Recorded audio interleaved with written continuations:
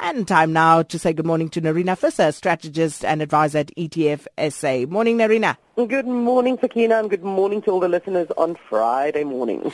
We love Fridays, don't we? Yeah. So the focus after the U.S. election has started to shift to global relations, and current President Obama meeting with German Chancellor Merkel. This while Trump had his first meeting with Shinzo Abe of Japan. Now, against this backdrop, Nerina, is the Asia-Pacific Economic Cooperation Summit currently taking place in Peru. What are we to make of all of this at the moment? Sure, it is. There's just so much on the go, and I think there are so many political relations as well as trade relations that are currently in the spotlight and that are up for renegotiation or waiting to see what the details are. I think a fascinating time in global politics at the moment. Interesting. Let's maybe start with Abe and Trump meeting. It's interesting for me to see that his focus from Japan's side was a lot more on the security issues rather than trade deals. So, Trump has, for example, suggested that maybe Tokyo or Japan should get their own nuclear weapons and start defending their own turf. Trump has got, I think, is not happy with this role of global policeman that the U.S. has taken on in recent years. So that was the focus really of that meeting. Obama and Merkel meeting in Germany.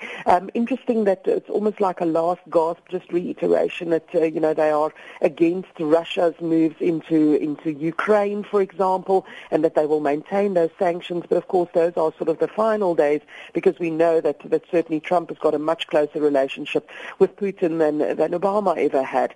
And yes, you're right. This all happens in the light of some serious trade deals that need to be finalized and put in place. So Obama's sort of flagship trade deal was the so-called TPP, the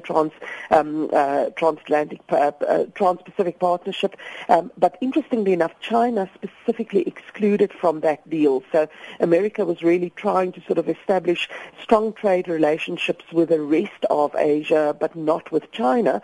And China, of course, now very happy about the fact that Trump is not keen on that deal. He described that TPP as a terrible deal.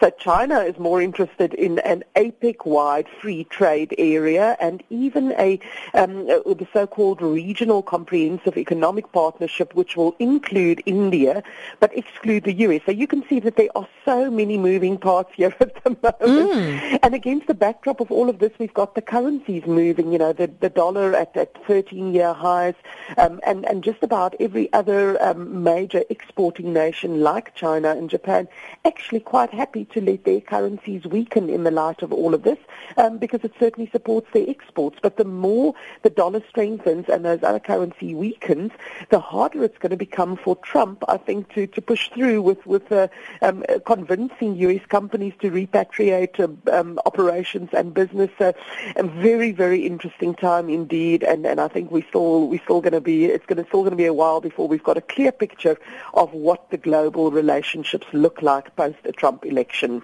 Absolutely. And Federal Reserve Chair Janet Yellen, now she made her first public comments post the election yesterday, Nerina, and shortly after that, the news came out for the first time in almost 10 years, core CPI in the U.S. is now above the target level of 2% a year. Surely this means that they will raise those rates in December. I think that's pretty much on the cards. It's certainly been pointing to that throughout the last couple of months, that from just an economic perspective, the U.S. economy has recovered sufficiently to allow them to increase the interest rates, but they were really holding off to see what were the outcome of the elections. We now have that in the bag, and I think it is highly likely that they will increase interest rates.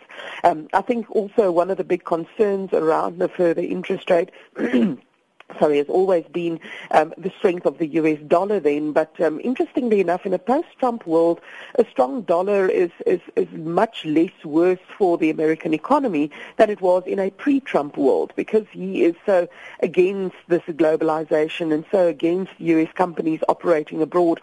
That strong dollar is actually good to convince companies to bring back the cash, the money that's sitting in other markets and so on. So yes, we certainly see that core CPI in the US has now been above the 2% level for the last 12 months.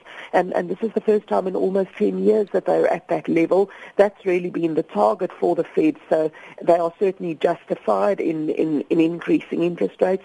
Labour market also on a stronger footing. The housing market is looking to be in good shape.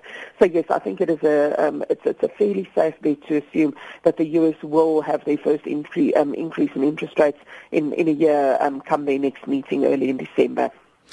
So that brings us to the $1 million, or perhaps I should say the R1 million question, Nerina. What will our own central bank do when they meet next week? Will our interest rate go up? I hope not. I think we know that the SARB has always found themselves in a very difficult position. Their primary mandate is to control inflation, and we do have inflation just hovering around that upper level of 6%, so 6.1, 6.2% round about there. But indications that it won't spike where it is at the moment, so probably not necessary to increase interest rates from an inflation perspective. And on the other side of the equation, of course, is the damage or the impact that higher interest rates do on the growth picture. So that's the dilemma that the SARB finds themselves in. They can't really try and stimulate the economy through interest rates, but certainly it would help if they don't have to increase interest rates. So I'm going to go out on a limb and say I don't believe that we will get an interest rate increase this time round. I think there are more interest rate increases on the cards for 2017, but I think for now we might just skip this one and let them also see first what is the impact of these global relations that we're talking about. But the economic numbers alone at this stage doesn't point to the SARB having to increase interest rates at this stage. Well, can I ask you to just go a little further on those limbs and whisper in people's ears, speak to them, Nerina, so that we don't see that. We're so far out on a limb now, we're at my fingertips.